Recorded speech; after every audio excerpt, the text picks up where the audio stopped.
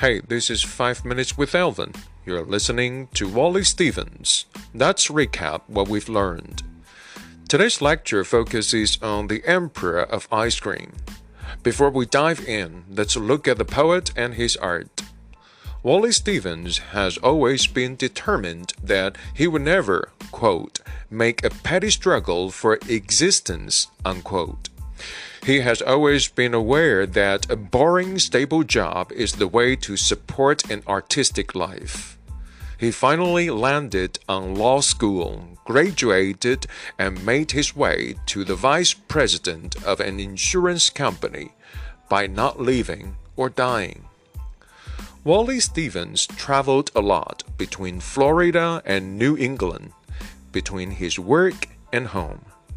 The warmth of the former and the cold of the latter enable him to look at the world in opposing ways and in opposing metaphors.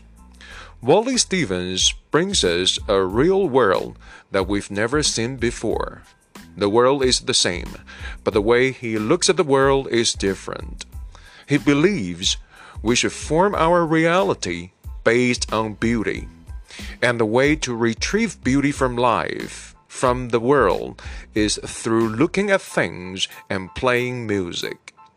Of course, this is Wallace Stevens speaking. We may not want to take it literally. One of the most important messages that Wallace Stevens tries to deliver is as follows, quote, "There is an inescapable subjectivity in everything, because we are the perceivers of the world. And that makes us the creator of reality," unquote.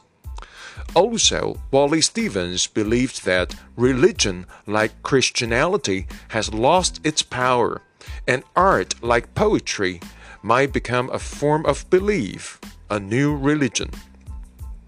I know this sounds like Alain de Botton, but Stevens says it first. His poetry features unexpected diction and imagery. Sensuous images abound, especially color images and sound images. Puns and ambiguous expressions are very common and very helpful in thickening the poetic texture to intrigue and entrap his readers. Now, back to the poem.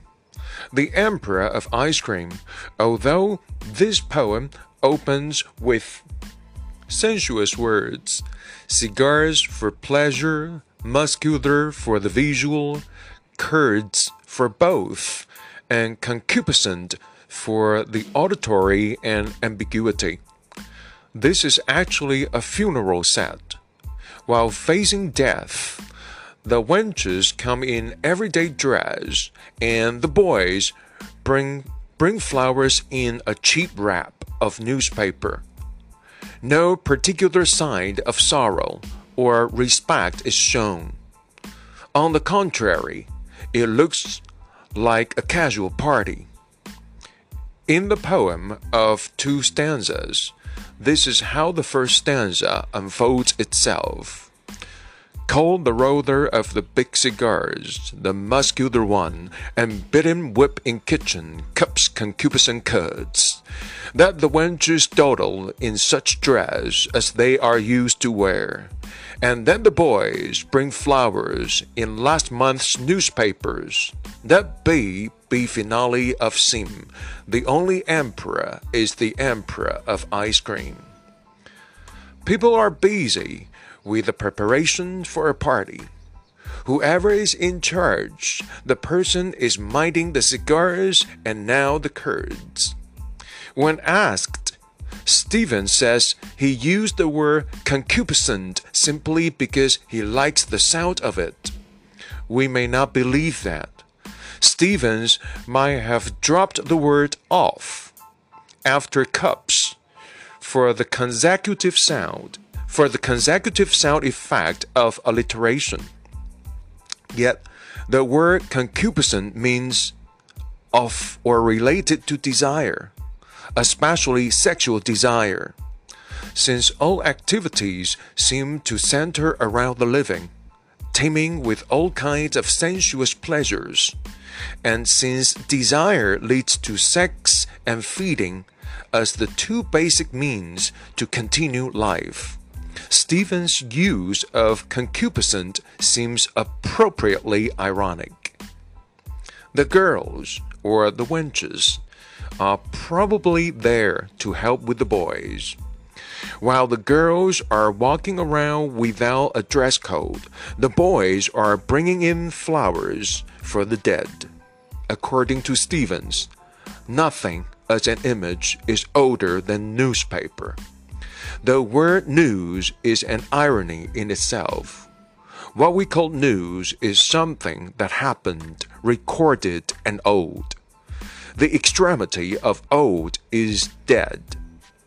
The flowers wrapped in last month's newspaper, though perfunctory and disrespectful, seem to fit death.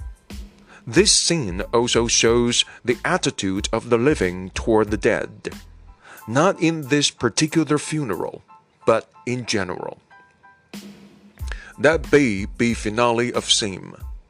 The first be and the last seem are both used as a noun.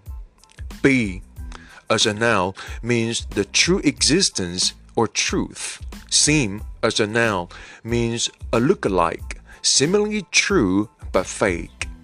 Finale, the ending part of a musical composition, means the end result. That the idea of truth be the end result of faking it. If you can fake it till the end, in the end it becomes true.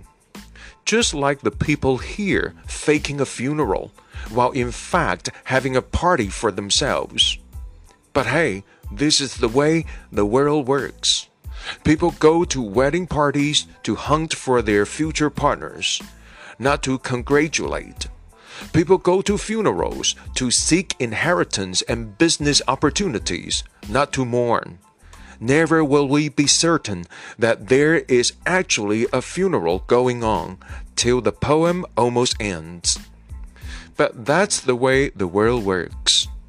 So let's fake a funeral together. The only emperor is the emperor of ice cream. There are three ways to look at ice cream as a metaphor. 1. Ice cream as a metaphor of sensuous pleasure and desire. The line, "The only emperor is the emperor of ice cream," then means the only ruling principle of the world is desire, but nothing else. And that is the reason why the living can shamelessly throw a party for their own sensuous pleasures and desire in the name of a funeral. 2. Ice cream. While taken apart, our two opposing metaphors come in pair. Ice may include all the cold and hard elements in life or in the world.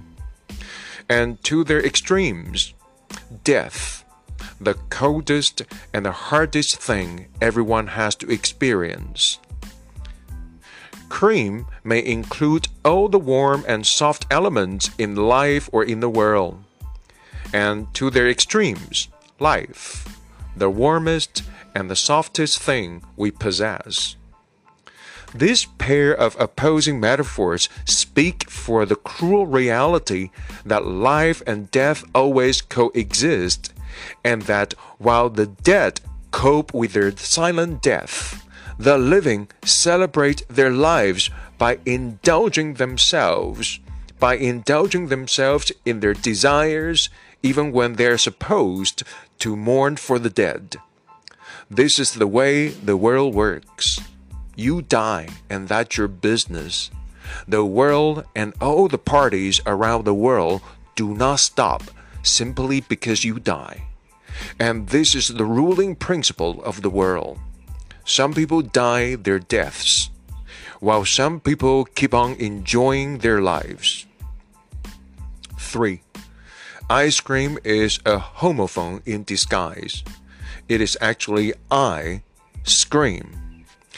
The I here is a person with subjectivity. an informed and philosophical subject who hates the way the world works, who hates such imbalance and injustice between life and death, who can only respond by shouting out loud such a twisted fact that people celebrate themselves on occasions of other people's funerals. And this is not a particular happening. This is a common practice in human societies. Thank you for dying, so that we are given an opportunity to exchange business cards with our future business partners, so that we are offered fancy food, so that some of us can hook up for mentionable excuses, for mentionable purposes or otherwise. This is as far as the first stanza goes, but I'm sure you can go through the second stanza easily. I'm really sorry for my poor time management today. Let's call it a day. This is 5 Minutes with Alvin. I'll see you in class.